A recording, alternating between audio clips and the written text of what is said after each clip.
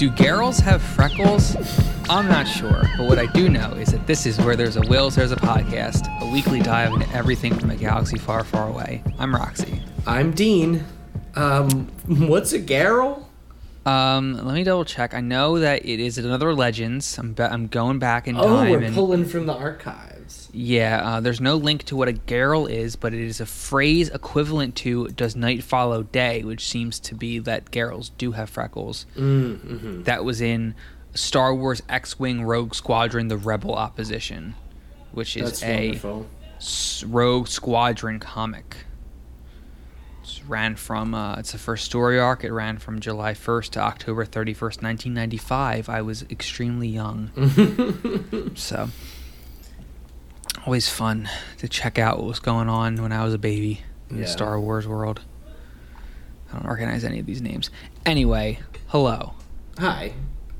It's another week of Star Wars. It's another week. It's another galaxy. It's another galaxy. Another galaxy. We're here talking the wars, talking the stars, going over what came out. Quick note at the top: we will not be finishing Thrawn this week. We did not get a chance to finish the book, so we're doing that next week, in case finale. Yeah, the grand finale of the second book in the Thrawn trilogy, Thrawn Ascendancy trilogy. So apologies to any of the 6 people who listened to this if you were expecting to hear us talk about that book. We will talk about it next week. Hopefully, fresh eyes, open minds, and open hearts. We'll see. I was concerned that we were going to overlap another novel or something that comes out, but I don't think another one comes out until, like, July.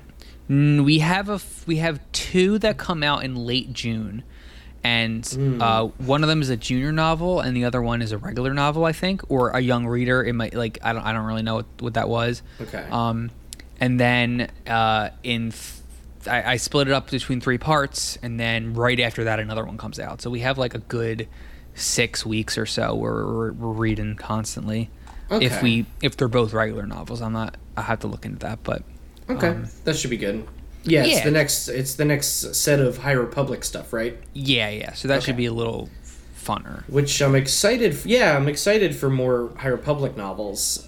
For the Republic Fair. Yeah, we're dipping into that. While we're having our Bounty Hunter Summer, we're having a little public Republic Fair. It's almost like we're going to the boardwalk after going to the beach all day. You know what I mean? Mm. I think that's a good analogy, if I do say so myself. So, no news this week either. There is a guide to creating a reading checklist bookmark.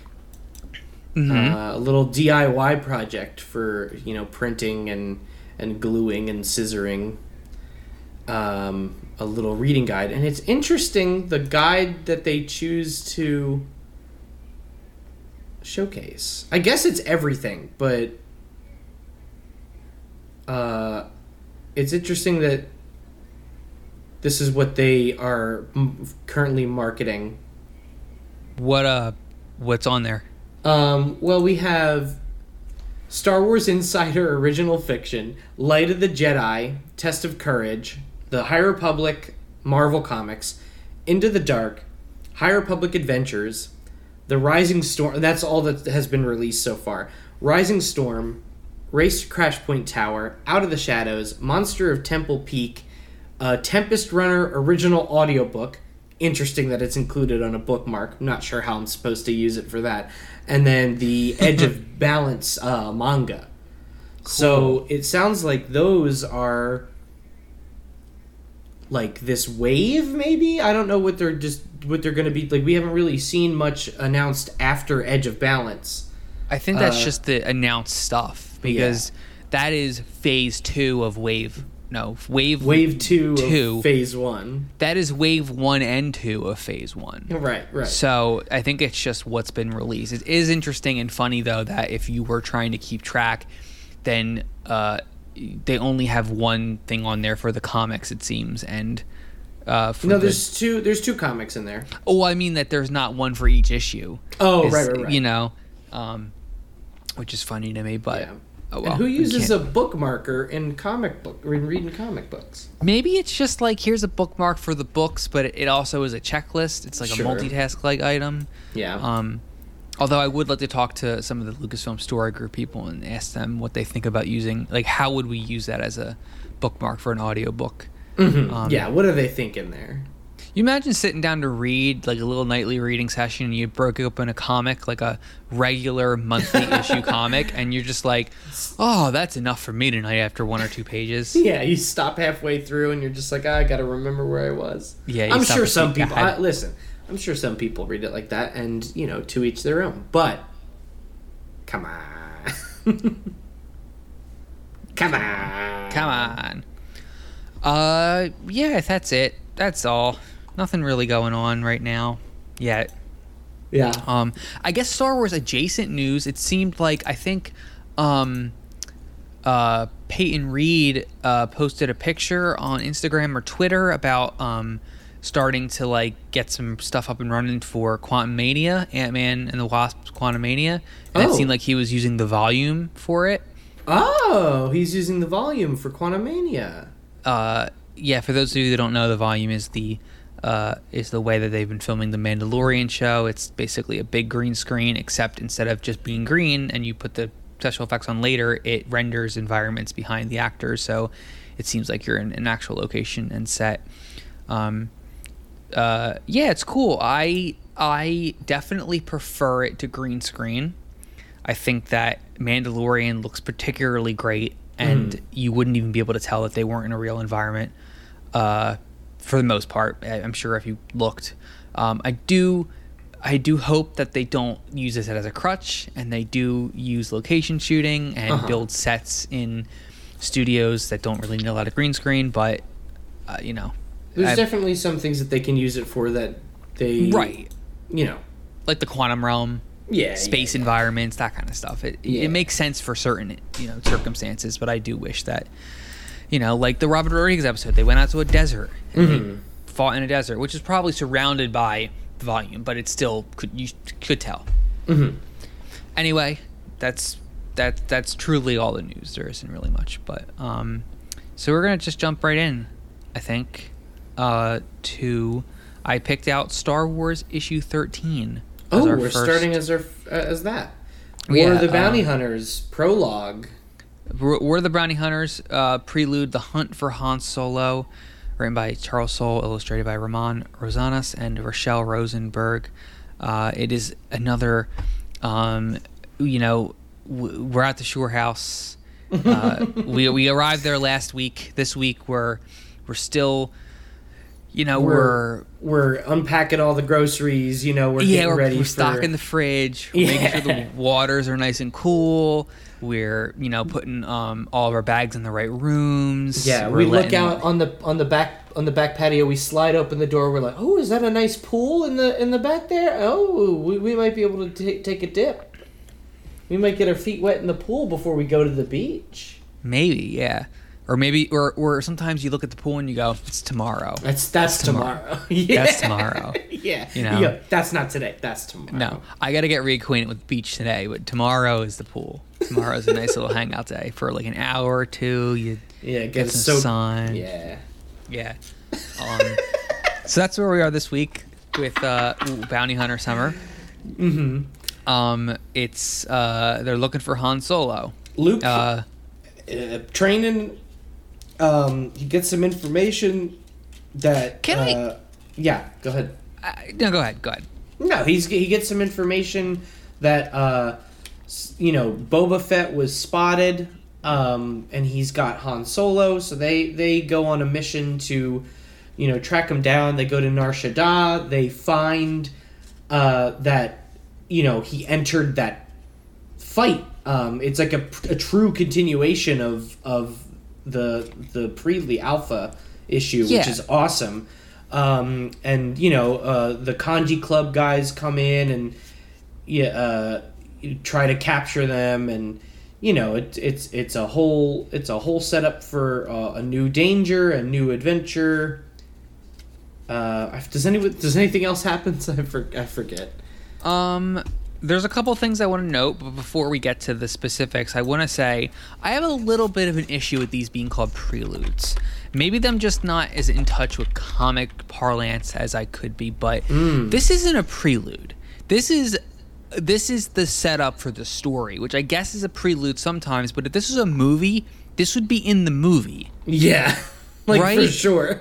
This is maybe a prelude. Maybe if the movie has chapter titles, it would be the prelude, and then the title screen would come up. But it's part of the story. As far as we know, I mean, it could also not be. We don't know what the War of the Bounty Hunters is going to be like. Well, I mean, they're looking for Han Solo, which they heard was here. Like, that is the entire plot, at least as far as Luke goes. That's the entire premise for as far as Luke and this group goes. It's they're looking for Han. And then Luke fights off all of Kanji Club. Oh, yeah, Luke gets his yellow lightsaber out and battles everyone. And there's a big action scene. Oh, shit, it's a Jedi. It's really cool. I like this a lot. There is quite a few setup / callbacks in this issue to the wider Star Wars canon. The first thing that I noticed that I liked was a little Solo shout out. Did you pick up on that? No. What was it? The Wookiee that Chewbacca met up with was the one he rescued from Kessel. Oh, is that the one from the Spice Mines? Yeah, from Solo. Yeah, I like that little connection there. Their C-3PO's they're like brothers, which I liked. I appreciated that. Yeah. It's been, 10 years since then? Yeah. Maybe 13 at this point, but... what else did I write down? I picked up the line that Luke says, "This place makes Mos Eisley look like Anchorhead," which is really stupid, and I liked that. I really liked Luke in this one. I thought he was characterized well. I thought he was really fun.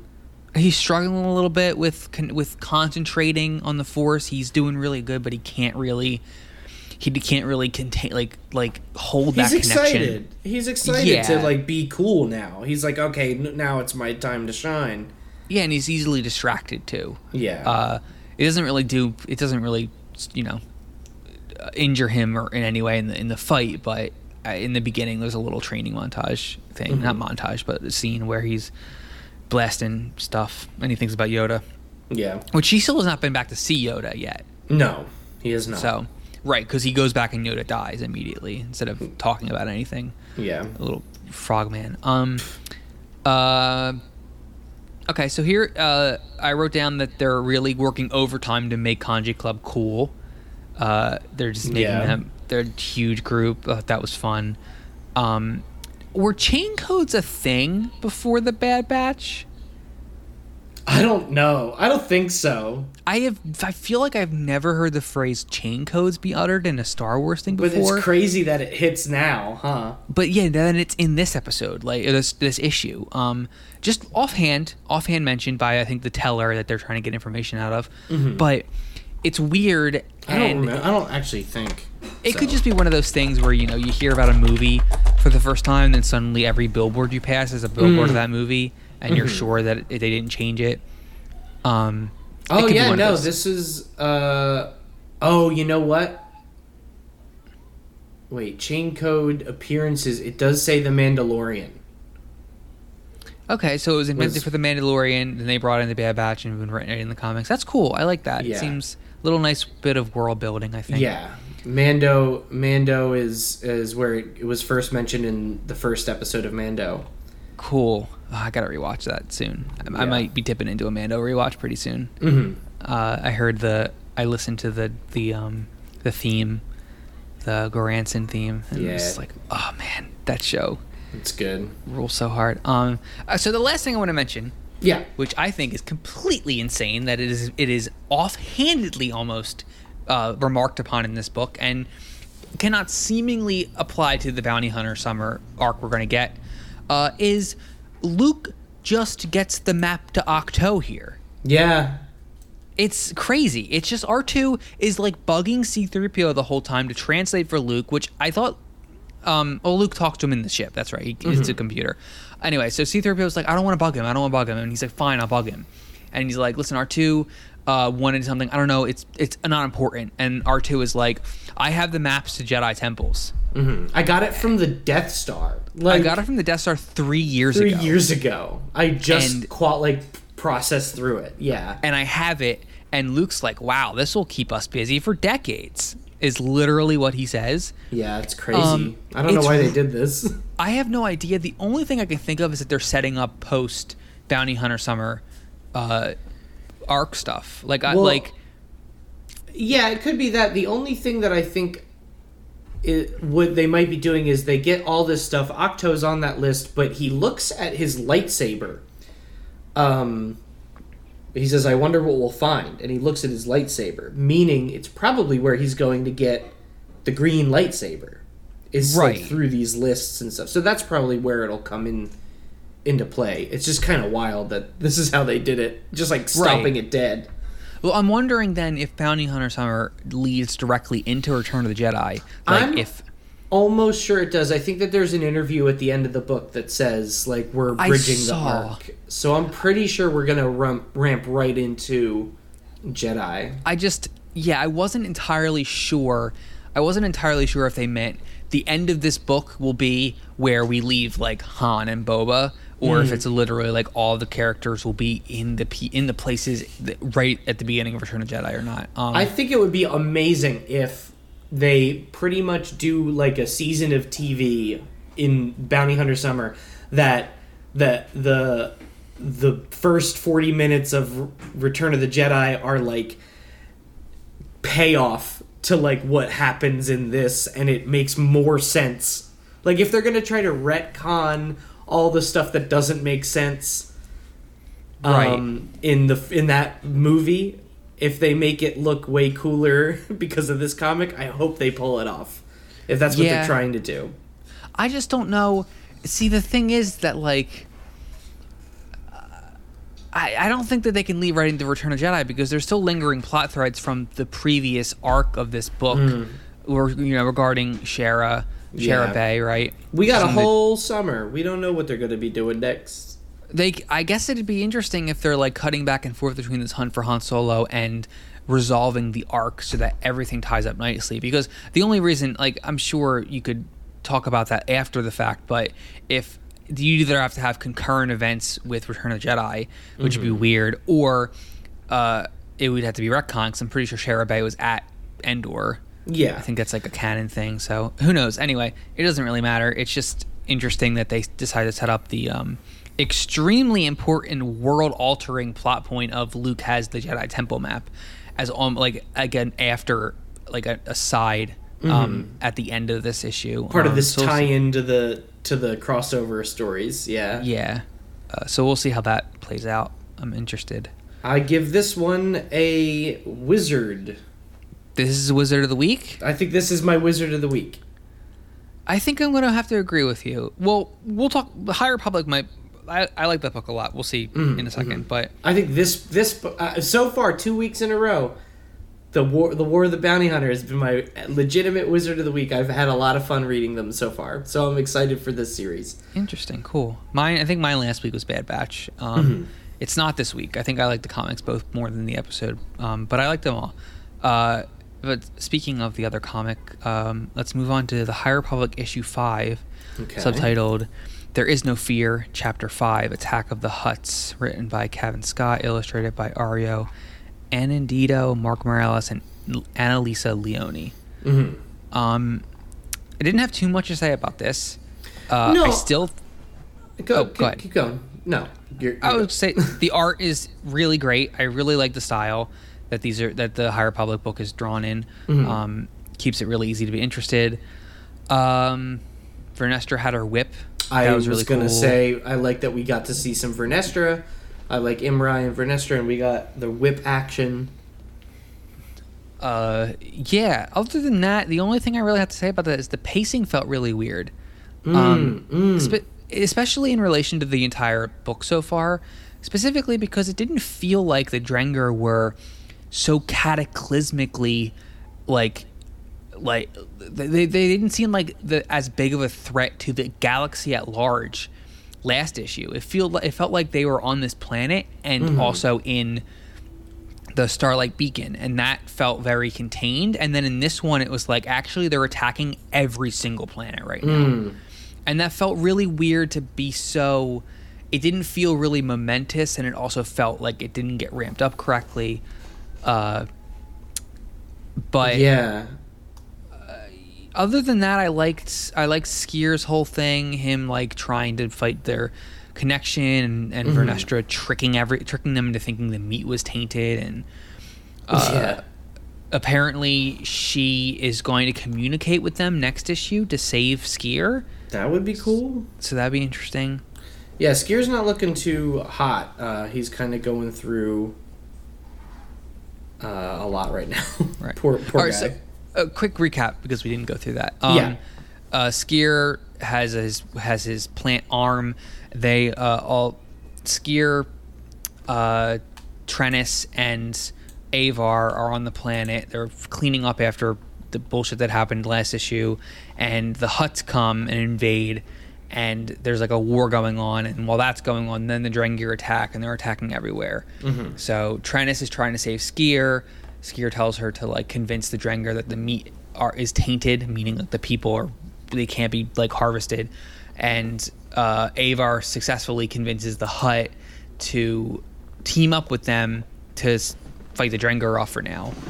And that's pretty much where we leave off. They like the Drengir are in retreat at the moment, but it doesn't seem like it's a permanent solution. So no, I bet there's going to be some sort of twist here. Yeah, I'm sure. Or it's Trennis is going to communicate with them to save Skier, so that might like screw something up. I saw someone point out that Skier is not mentioned as being a character in any of the upcoming books or things, so he might be dying here, which would be really interesting. And that'd be upsetting. I like him. I like him a lot. He's I hope an interesting Jedi. I hope he's not mentioned in the other books because he kind of just stays in the comic. That is true. Yeah, Trennis isn't really mentioned in the thing too. Yeah. Trennis seems to be a pretty comic-contained character. Yeah. Anyway, Avar's the one who's bouncing around. Avar and Vernestra and Imri, apparently. Yeah. Yeah, because Vernestra's like still being the new like master, right? Yeah, she's still Imri's master at the moment. She had like a quick aside. She was like, I may be new to this mastering thing, but I do know that you need to teach a lesson or something. I don't know what she says. Yeah. It's whatever. Yeah, this book's cool. I like it. I like the pulpiness of it. I like the art a lot. I think that it being visually interesting is a big plus in its favor for me. I always like reading it specifically because it looks nice to look at. But this issue kind of was a little on the boring side compared to other weeks, I think. Maybe not boring, but definitely... a little bit different, yeah. Felt a little less essential, maybe is the right word. But we're bridging to the finale. We just needed to kick the can down a little bit more. Because I think issue 6 is the last issue of this arc, and then 7 is the beginning of the new arc. I think, which is Drengir focused, I believe. Yeah. Yeah. So I think at this point I can definitely say Star Wars issue 13 is my Reddit of the week, because talking about that was not. But and we'll move on to our final segment, which is on the Bad Batch, episode 3, Replacements. What happened in this episode? Oh, I know. Quite a bit. It was a fun one. Yeah. Not to say that nothing really happened, but it felt very like inward character focused as opposed to plot focused. But sure. The Bad Batch, they are traveling, and their ship is broken, so they land on a like asteroid. Is that they land on like a planet, like a moon? Yeah. And they there's some creatures who are stealing like the power of the ship. So Hunter and Omega venture out to like grab it and fix the ship, and Omega ends up being the one to save the day, and she proves that she can be part of the team. It's a little monster hunt. Omega pulls through and uses some wits, but the meat of the episode was elsewhere. The meat of the episode was Crosshair, who is leading the new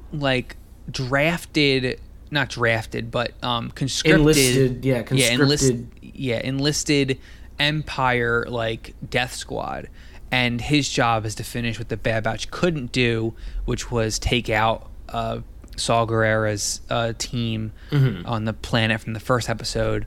And it's to test out whether or not conscripted soldiers are better than the clones, and whether or not Crosshair is an elite enough soldier to warrant keeping around, especially as the leader here. They get there. Saul is definitely left by now. There's only civilians left over, and Crosshair's his interpretation of the orders. I don't remember if it was explicit, but he, thinks that everyone there should be exterminated, and one of the Empire non-clones takes issue with this because it's barbaric, and Crosshair just straight up shoots him, kills him. ES-01 is the name of that guy. Okay. And he dies, and then Crosshair tells the rest of the squad to execute all the civilians, and they do. Yeah. Well, Crosshair kills him. Kills the guy? Right. Yeah, no, he kills the guy, and then he tells the rest of the squad to kill everyone else, and they do. And then he gets back there, and that convinces Tarkin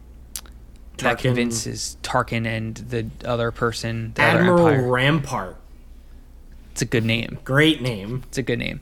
Yeah. Admiral Rampart, that the conscripted soldiers are a good option because they follow orders when convinced.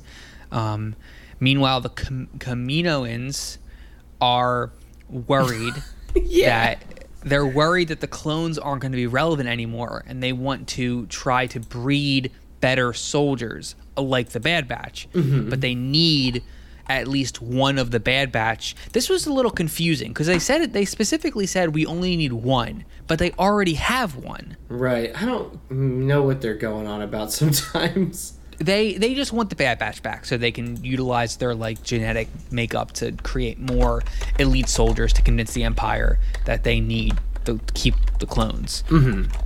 Which we know how that ends up. They don't.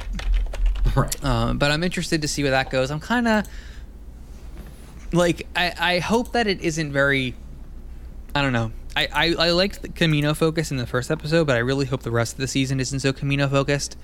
I was kind of hoping that it would be. I kind of dug that we are getting some more of the bad guy, because it does seem like Crosshair is going to have a bit of a journey as well. Which is kind of cool. So I kind of hope. I don't mind particularly that we're jumping back to Kamino as here's where the bad guys are kind of hanging out, and we're gonna put Crosshair through the ringer. I like that aspect of it. I like the Crosshairs. I think he's a really interesting character, especially if they decide to not be cowards like they were in The Rise of Skywalker and actually commit to him being a villain. I think that'd be really interesting because Star Wars is afraid of doing that with characters that they can redeem.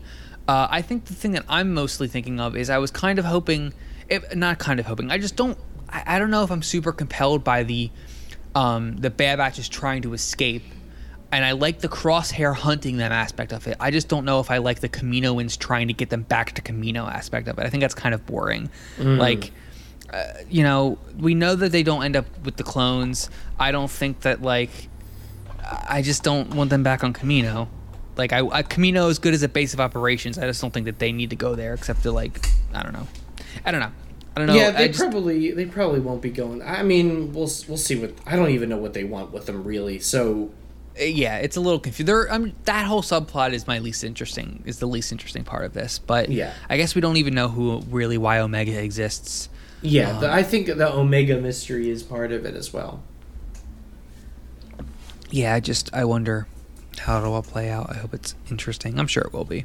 I wonder if we see any Jedi or anything like that in here. I wonder if they cross paths with Rex at any point, or Ahsoka or something. Maybe. We'll see.